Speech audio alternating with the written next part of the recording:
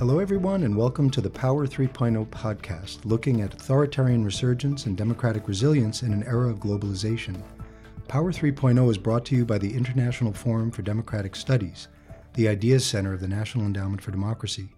I'm your host, Christopher Walker, Vice President for Studies and Analysis at the Endowment, recording from our studio in Washington, D.C. And I'm your co-host, Shanti Kalathal, Senior Director of NED's International Forum for Democratic Studies. We're really delighted to be undertaking this new podcast series, which is an effort to share with you, our listeners, the conversations we're having here at the Endowment's International Forum with some of the world's leading analysts, researchers, and democracy activists on emerging trends that are impacting democratization. Shanti, maybe you can explain to our listeners how we came up with the title for the podcast. Sure. So a year ago, we launched a blog under the same name, Power 3.0. It focuses on how modern authoritarianism utilizes globalization in ways that few anticipated. So, for example, authoritarians now take advantage of interconnected financial systems, communication technologies like the internet, international norms and institutions, and the relatively open arenas of global media, academic exchange, and culture. So, in some ways, authoritarian and illiberal regimes have leapfrogged the capabilities of democracies, thus Power 3.0. The irony is that a key characteristic democracies hold dear, their openness, is also a vulnerability that illiberal actors are exploiting. It's worth pointing out, however, that the democracies have at their disposal their own unique features that make them both more flexible and resilient, and we hope to explore through our Power 3.0 conversations how democratic societies can leverage their own competitive advantage in response. On that note, it's a great pleasure to introduce as our very first guest on the show, someone who can always find a reason for optimism about prospects for democracy. He's co-editor of the Journal of Democracy and senior fellow at Stanford University's Hoover Institution, Larry Diamond. Welcome to the show, Larry. Thank you, Chris. Thank you, Shanti. Larry, together with Orville Schell of the Asia Society Center on U.S.-China Relations, you've organized a working group of China and foreign policy experts and just published a report titled Chinese Influence in American Interests, Promoting Constructive Vigilance. The report primarily delves into efforts by the Chinese Communist Party to influence American institutions, including state and local governments, universities, think tanks, media, corporations, and the Chinese American community. I'd like to start by asking you to give a sense of why you felt it was so important to organize this effort. In democracy terms, what's at stake in the current environment? Well, ultimately, what's at stake is the future of freedom in the world. I think that one of the most shocking aspects of our report is the revelation of how much freedom of expression, freedom of information, and freedom from fear and intimidation are being compromised in the United States of America, particularly among Chinese Americans, the Chinese American diaspora, and among Chinese diaspora communities in other democracies, most notably, but certainly not exclusively, Australia and New Zealand, by the massive, relentless, and increasingly sophisticated United Front and other influence activities of the Chinese Communist Party. And so if we can't even preserve the freedom of our own people in our own country, something very, very grave has happened and something very profound is at stake. And one of the places where this really was in view at the outset was in Australia. And I know that there were, Australia was kept in mind during the production of this report. Maybe you can say a few words about how that informed the thinking for this effort. Well, Chris, I think both Australia and New Zealand have been kind of the canaries in the coal mine here in terms of Western democratic consciousness of the risks and the stakes. It isn't surprising that they would be first or earlier in the trajectory of deeper penetration because they're there, closer to China, and so perhaps easier to penetrate. Australia and New Zealand haven't had the kinds of laws on foreign agent registration that we have in the United States under the so-called FARA, Foreign Agent Registration Act. They hadn't until very, very recently banned foreign contributions to their political campaigns. And so one of the things that happened in Australia was a scandal where a backbencher in the Australian Parliament was found, heard, revealed to have given a speech in which he was basically reading from the Chinese Communist Party line on the South China Sea and basically saying, this is reasonable, Australia should just accept this. And someone made an audio recording of it, and it became a scandal that an Australian backbencher would have said this, basically sounding like a toady for the communist regime in China. He kind of survived the scandal, and then and returned to his role in Parliament. And then some months later, it was revealed two things nearly simultaneously. Number one, that he had taken money from a Chinese businessman for his campaign. And number two, that there was a video showing that this wasn't an off-the-cuff statement. These were prepared remarks he had made. And this became a kind of metaphor. There were many other instances in Australia of blinking red lights in terms of very deep penetration of Australian society by the Chinese vast influence bureaucracy. I'll just say briefly, there had been an accumulation of a number of stunning incidents in Australian universities of Chinese overseas students being intimidated, monitored, followed, and of Australian professors being monitored and harassed for making statements about China that overseas Chinese students were probably induced to protest. So you brought up universities around the world and their unique role in trying to preserve some element of openness and academic freedom. And that can be one of the first lines of defense against authoritarian interference. But by the same token, it can also be one of the first places that authoritarian regimes try to undermine or influence. At the launch event, there was some discussion of ways that universities should react to things like Confucius Institutes, for instance. And Min-Chin Pei, who was part of the working group, noted at the launch that he wouldn't recommend banning the Confucius Institutes, but that rather there should be some kind of transparency around them. And you referred to an almost classified information like environments surrounding the contracts that have been struck between universities and Confucius Institutes. What can be done then about not just Confucius Institutes, but other forms of Chinese government influence within universities and democracies around the world? So I think we have to take apart the different influence activities, of the different potential forms of influence, and we need to address them as a whole, because I do think there's a Chinese strategy there, but we also need to disaggregate them because they have different implications.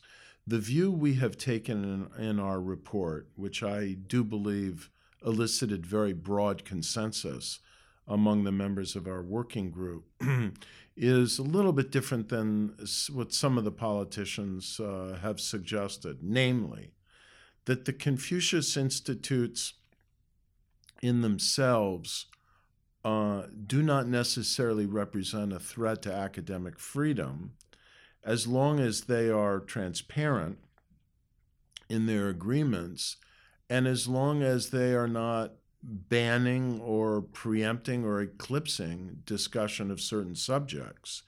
Now, what are these institutes? Mainly they're teaching Chinese language, and a couple of the members of our working group have examined the pedagogical instruments they use, the language instruction materials, and they're not full of propaganda. They were not found to be intrinsically objectionable. So there are other aspects of the Confucius Institutes that present problems for academic freedom. The most serious one is that the agreements are secret, and even the faculty typically on most university campuses don't know of them. A second is that in some colleges and universities, they may actually preempt discussion of sensitive subjects like Tiananmen Square or Tibet or what's going on now in Xinjiang province. And if they veer into programming, given the fact that the Chinese government is paying for these programs in different universities, if they veer away from language instruction to programming about current events and so on, that is deeply troubling. So we need transparency, and we need faculty governance, we need autonomy, we need democratic control. And as long as the Confucius Institutes have these, then they just add to the resources for language instruction. Personally, I strongly doubt that the Chinese government would agree to these terms. And I think if they don't, that should result in the cancellation of all of these contracts. I mean, I think that's an interesting point, that the transparency is not just there for its own sake, but it's also to cause a discussion around what is and isn't permissible in these environments. Correct. And it's just a basic principle of democracy and accountability. And we have found, Shanti, across the board in terms of think tanks, corporate relations, relations with, crucially, state and local governments and sister city and sister state relationships, as well as universities, that transparency is key, and that sharp power control is very difficult to sustain in an atmosphere of transparency. And so you just named a host of institutions and sectors that are grappling with the challenges that have emerged that are laid out in the report that's just been released.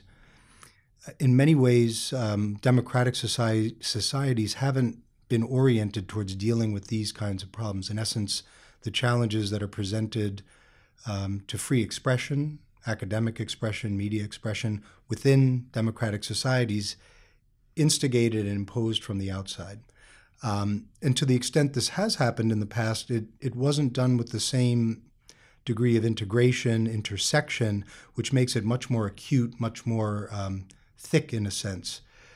What needs to happen within democracies in the coming term?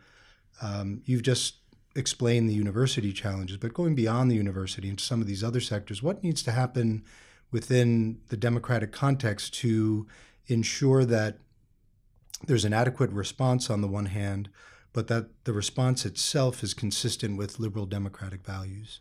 Correct. Yes. Thanks, Chris. And that the response is not hysterical, that it doesn't breed a kind of generalized suspicion of Chinese Americans, Chinese Australians, or Chinese overseas students and businessmen who are doing, and women who are doing legitimate work in other countries.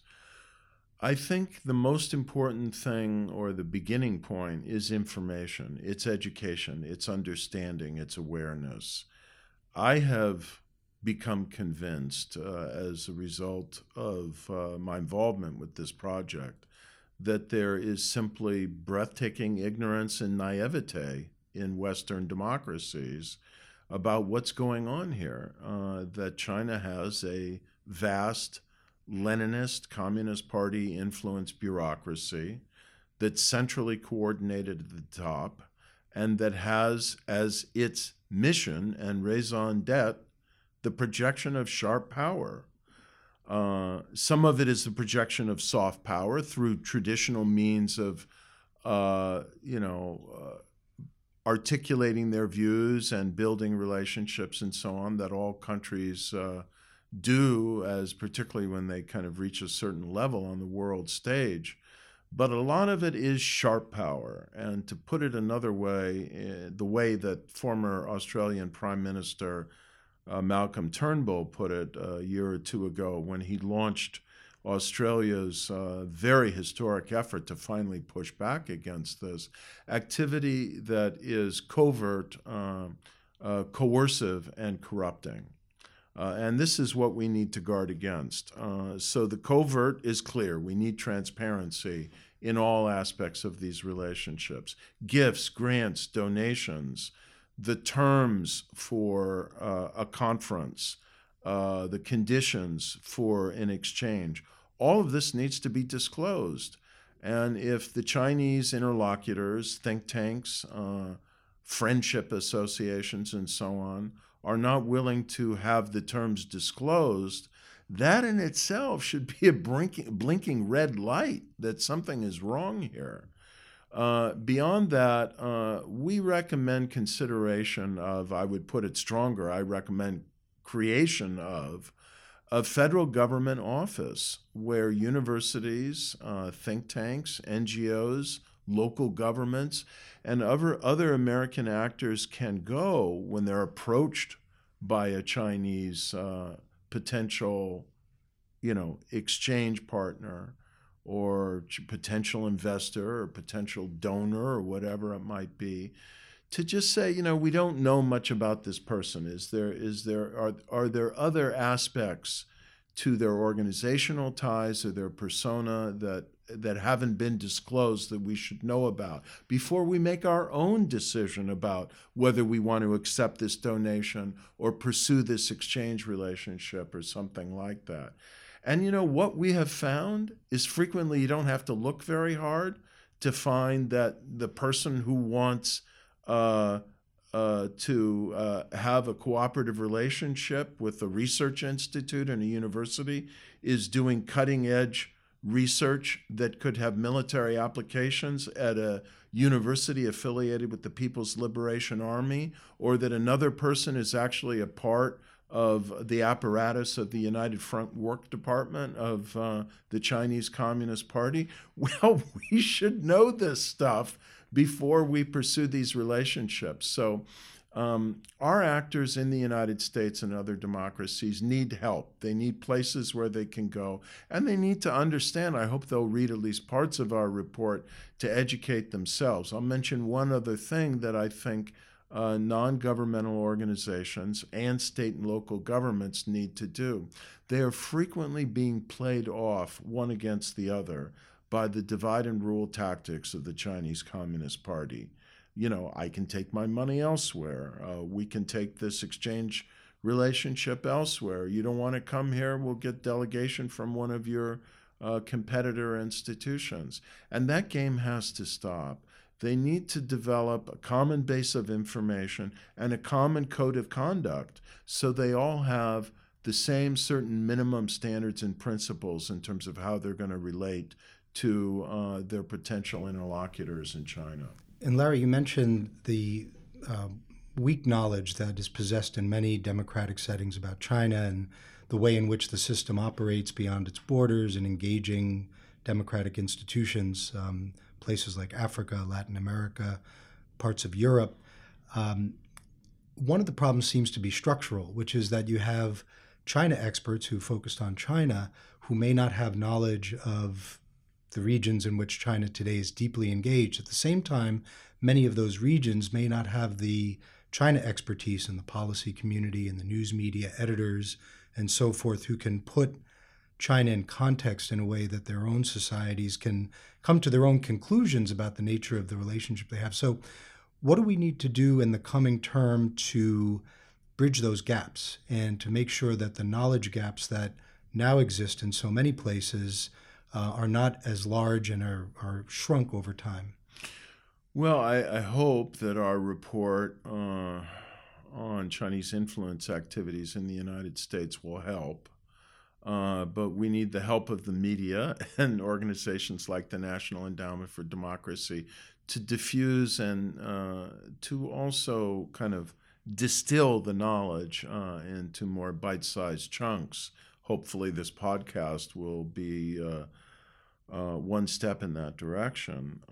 As I said, I think we need a center where organizations can go to get more understanding, information, and maybe specific knowledge. I think that people like ourselves involved in this working group and research effort need to reach out to universities, the American Association of University Professors and University Presidents, to media, to the National Conference of Mayors, the National Conference of Governors, the National Conference of State Legislatures. Actually, we hope to do all of that and just kind of share our analysis and our information about some of the trends we're seeing and some of the things that we should be aware of. Again, the message is not don't have any relationships with China. It is be vigilant. Our watchword is constructive vigilance. Be mindful. Ask questions. Seek transparency. So I noticed in your report that you recommend that the media should undertake fact-based investigative reporting of Chinese government influence, which is, I think, starting to happen now in many developed democracies. But let's turn our focus now to the emerging and vulnerable democracies on which we at the Forum tend to focus more of our attention on, and certainly they were a big part of the Sharp Power report that came out last year. How should these democracies that frequently are lacking that capacity, whose institutions are inherently more vulnerable, and whose media institutions may not have the capacity to do that kind of really detailed investigative reporting, how should they try to address this issue? And, I'm thinking in particular, I know you're an Africanist, in many African countries, the Chinese government has already engaged in really vigorous exchange programs and vigorous media training, really extensive and well-resourced efforts to not just promote its own narrative, but to shut down certain alternative narratives from forming. Well, I'd say, number one, don't send your journalists to be brainwashed by the Chinese Communist Party in China. Number two, I'd say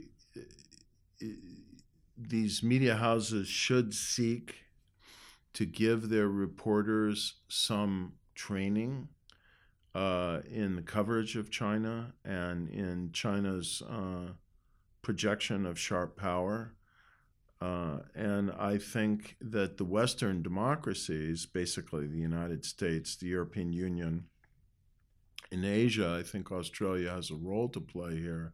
They really need to step up to the plate in terms of, I now believe, vast increases in media training and media assistance programs. I think there is an urgent need to counter China's malign influence activities in Africa, targeted particularly at the media, with vast new resources for media training of African and emerging market country journalists. Training in journalism in general, and training in the ways and techniques of sharp power projection, not just by China, but go back to the Ned report, Russia, Iran, and potentially other actors as well. We're now seeing Saudi Arabia spending a lot of resources on sharp power projection. I think we need to, it's the obvious thing to say in talking to Ned, but we need more resources to do this. And the Congress is, I think, going to have to wrestle with this challenge that we are now being outmatched and outspent by the Communist Party of China on many of the playing fields in Africa and other developing and post-communist and emerging market societies. I mean, there was a column that was just written by a well-known media scholar where he approvingly noted the existence of a unitary media system underwritten by the party state. And to me, that really brings that point home, that these are countries and institutions that should naturally be hewing to a more democratic model. But somehow the CCP's narrative of development versus democracy seems to have taken hold. But what's your view of that narrative in Africa? My view is that we thought when the Cold War ended and communism generally collapsed in most places, of course not in China, not Vietnam, not in Cuba, in most places, and then there was the second liberation in Africa and a wave of new democratic transitions, we thought we had won the ideological battle. We thought it was the end of history, at least in terms of there being, in Frank Fukuyama's concept, no generalizable ideological systemic rival to the model of liberal democracy and market capitalism. And I think we have an ideological systemic rival now in the Chinese system. Not in the Russian system. It's too decadent to be an ideological model. But the Chinese system, I think, is going through, on the world stage, a significant, if incremental, evolution in two respects. One, increasingly, in recent years, in very recent years, under Xi Jinping, China is beginning to push it as a different model, the China model, a better model, more suited to rapid development, a model of development and to some extent market capitalism, although it's very state-managed, without the flaws and grinding paralysis of democracy. And secondly, they're spending a huge amount of money to promote it, to sell it, and to bring people to China to see it. And we would be, I think, blind and naive not to notice that it's having some impact.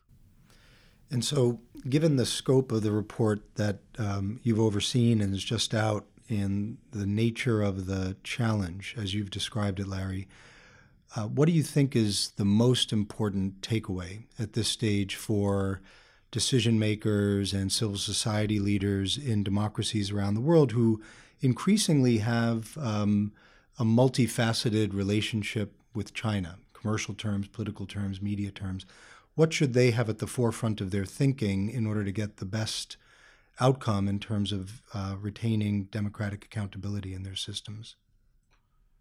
I think the most important thing for them to understand is that China is still a communist party state,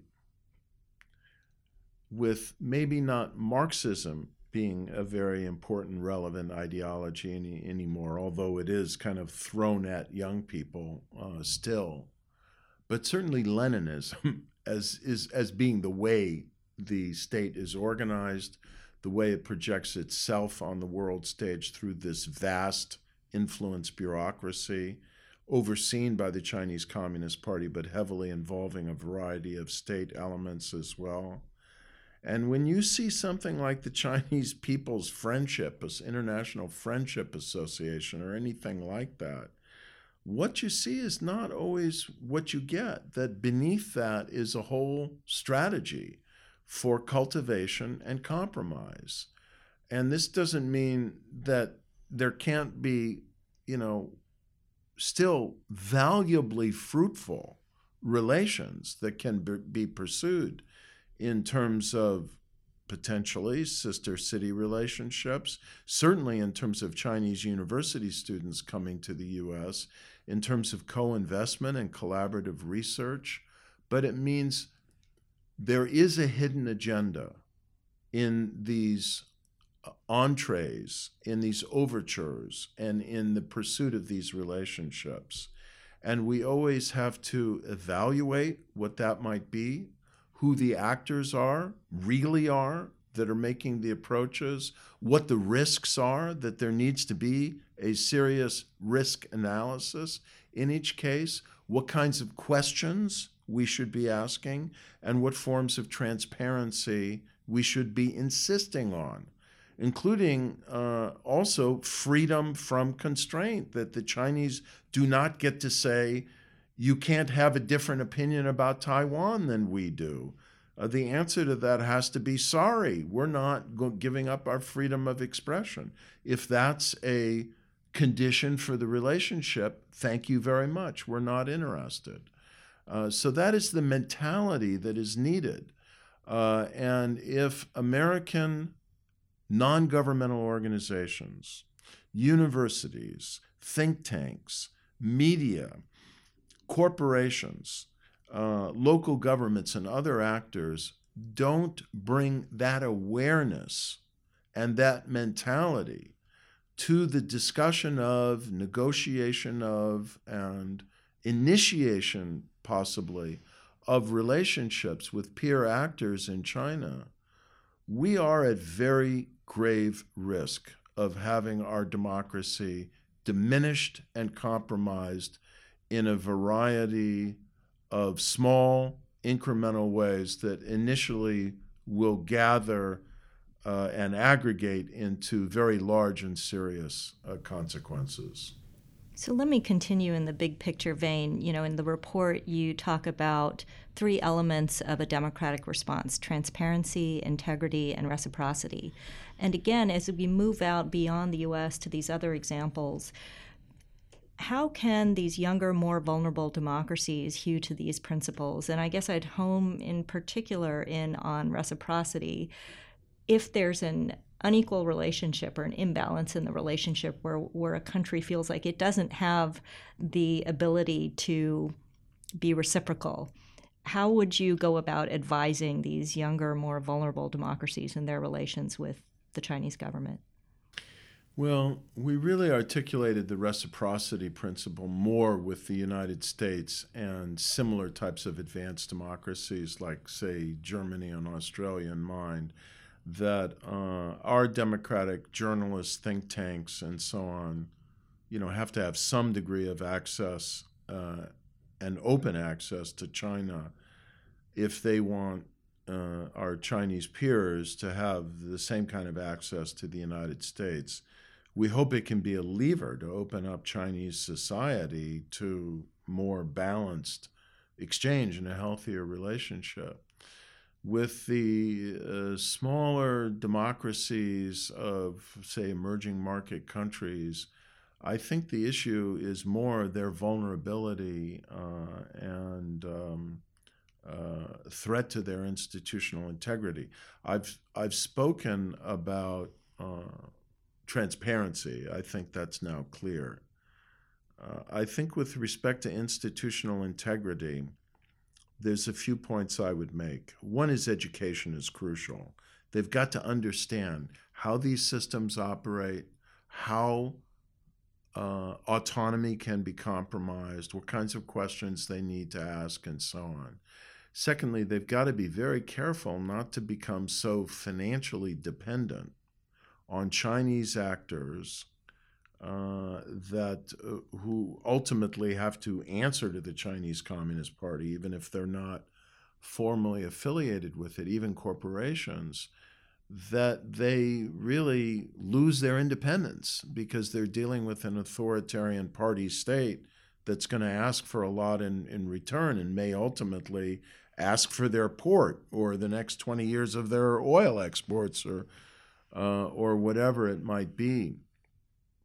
So awareness is key, and if you're going to avoid excessive dependence, then you've got to not necessarily avoid relating to China, but ensure that the overall proportion of Chinese aid, of Chinese engagement, isn't dominant. And so that's partly on them to diversify. It's partly on us to generate the supply of aid, of training, of investment, and other forms of partnership and resource enhancement that will make it possible for them to avoid excessive dependence on the People's Republic of China. The other thing I want to say, it's on them, but again, it's also on us. Every time China comes and builds a telecom network for these countries, they've got to assume that the Chinese Communist Party state is capturing all this data and sending it back to China. Is this what they want for their country and the future of freedom in their country?